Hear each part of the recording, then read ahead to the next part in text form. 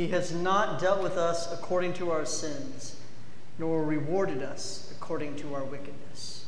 In the name of the Father, and of the Son, and of the Holy Spirit.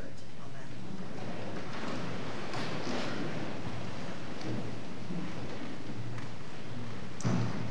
I want to begin this morning by saying something that is overly dramatic, perhaps a little hyperbolic, perhaps, and something that I think I mostly believe. Is this high level of ambiguity and mushiness capture your attention? It's this. When you become a follower of Jesus, you lose the option of not forgiving other people.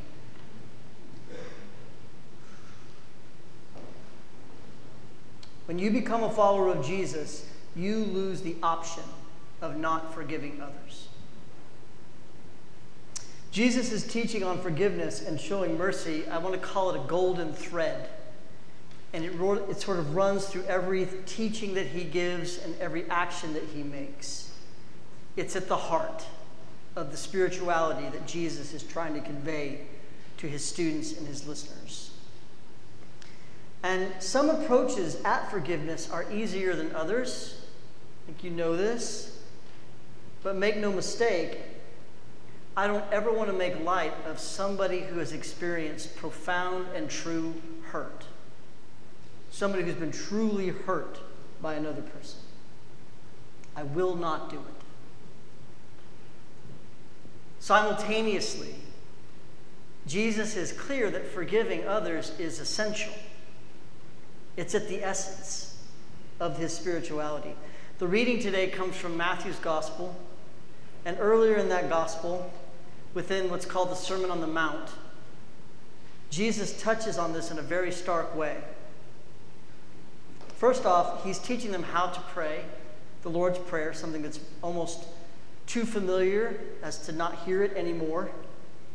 He teaches them the Lord's Prayer, and he makes forgiveness the hub of that prayer. It's right at the center. And I'm not entirely uncertain that what at the center of that prayer, the way that it should be translated, shouldn't be something more like, forgive us our sins in the same manner that we are willing to forgive the sins committed against us.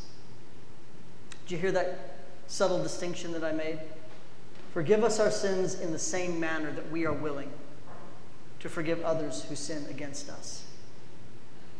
The reason that I speculate like this is because based on what Jesus says immediately after his giving them this prayer, right, this really focuses in on this idea. Now, if this were a Baptist church, I would ask everybody to turn in your Bibles to chapter 6. Maybe you can do that on your phone if you want to. But this is chapter 6, verses 14 and 15. And it's right on the heels of the Lord's Prayer that he's been given as a gift to us to pray. It says this: "For if you forgive others their sins, your heavenly Father will also forgive you. But if you do not forgive others, neither will your Father forgive your sins." You guys tell me if I'm wrong. This sounds conditional, doesn't it? This is a hard teaching. Particularly, going back, if you have been severely hurt by another person. And I want to admonish you in this way around this teaching. Maybe forgiveness needs to be handled in levels. Right? And I want to start here. Be somebody who is willing to forgive every petty grievance that you experience. Make the decision now. I'm going to be that person. I'm going to forgive when it is sort of a low or medium level harm.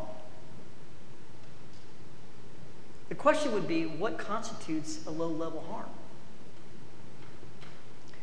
But be good at it. Be someone who wants to be good at forgiving, like a muscle that you develop. Be somebody who forgives. But what about those deeper hurts? If I were in Jesus' hearing in that day, that would have been my follow-up question that I would have asked him. I want to say to us, take those hurts, take those to God in all of the different ways that prayer manifests itself in your life. Take those to God, knowing that it will be one of the most difficult and counterintuitive things that you will have to do. That kind of forgiveness, I believe, you cannot do alone. You have to do it in spiritual friendship. Right? You have to do it in community. And that may mean coming to a minister or a dear close friend or a therapist and saying, I need you to help me with this thing because I want to forgive, but I don't know that I can. In this type of forgiveness, ask God's grace for those aspects of the hurt that seem like you could never, ever truly forgive. In other words, ask God's forgiveness for the times when you're not sure you have the ability to forgive. I want to give you an example. I live on both sides of an equation. I am a father and I am a son. It can be said without much reticence that most of us do not get everything from our parents that deep down we wish that they had given us. Most of us have pondered the question, what does it actually mean, rubber meeting the road, to forgive your parents? No doubt my own son will have to ask himself some version of that question. How do I forgive my dad for letting me down? Forgiveness in real life is rarely framed the way it is in a film or a short story or a song. I'll give you an example. Jesus tells the story of the prodigal son, that young man who, after demanding his inheritance from his father, leaves home and he squanders it all on riotous living, the story says. And then he only returns home seeking forgiveness when he runs out of money. Right? At least that's what I'm hearing in the story. And yet the father forgives the son because the father wants to willingly offer it. And in the drama of those kinds of pivotal moments, we hold up forgiveness in all of its beauty and its poignancy as this poetic abstraction. But again, what I would have asked Jesus when he told the story of the prodigal son is, that's beautiful, Rabbi, but what I want to know about is, what about the next week? Or the following month? Or the following months or years after that, when that young man falls back into the habits of his addiction or his misdirection? What do I do then? And Jesus answers the question, I think, in this exchange with Peter. Peter's asking the question, how many times is healthy? How many times is good? Is 7 enough times? And I want you to really think about this. Forgiving somebody who's truly hurt you 7 times is a lot. And Jesus' answer is as artful as that dramatic reunion in his story. He says, not 7 times, 77 times.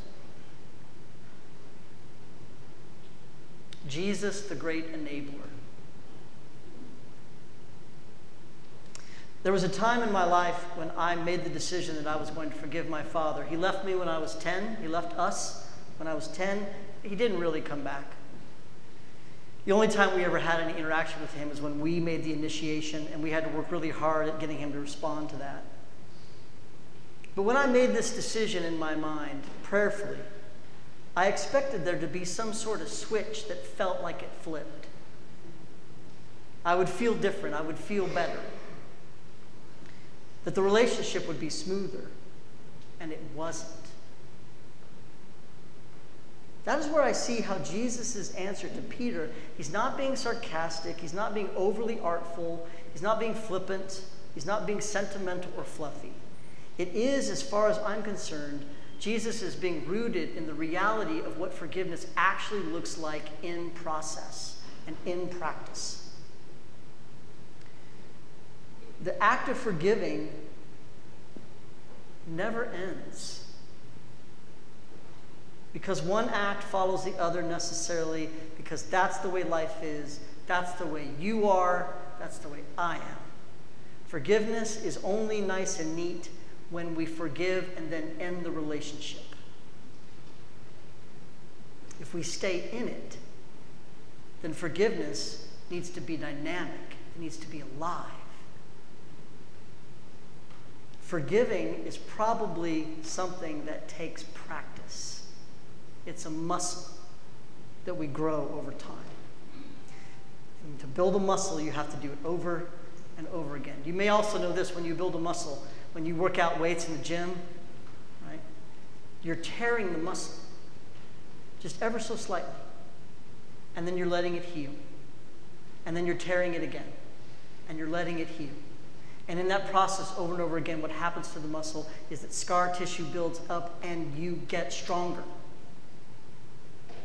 and more ripped.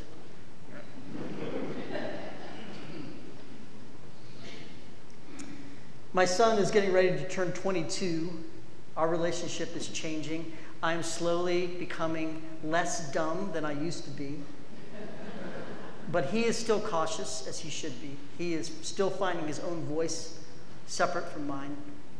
And I hope that he can find strength in all of these years to come to forgive me for not giving him everything that he probably needed that I didn't. And I hope that I can forgive myself for not giving it to him. And that I hope that I can forgive him for not seeing it when I do. For forgiveness like that to happen, you got to do it hundreds of times. In the name of the Father, and of the Son, and of the Holy Spirit.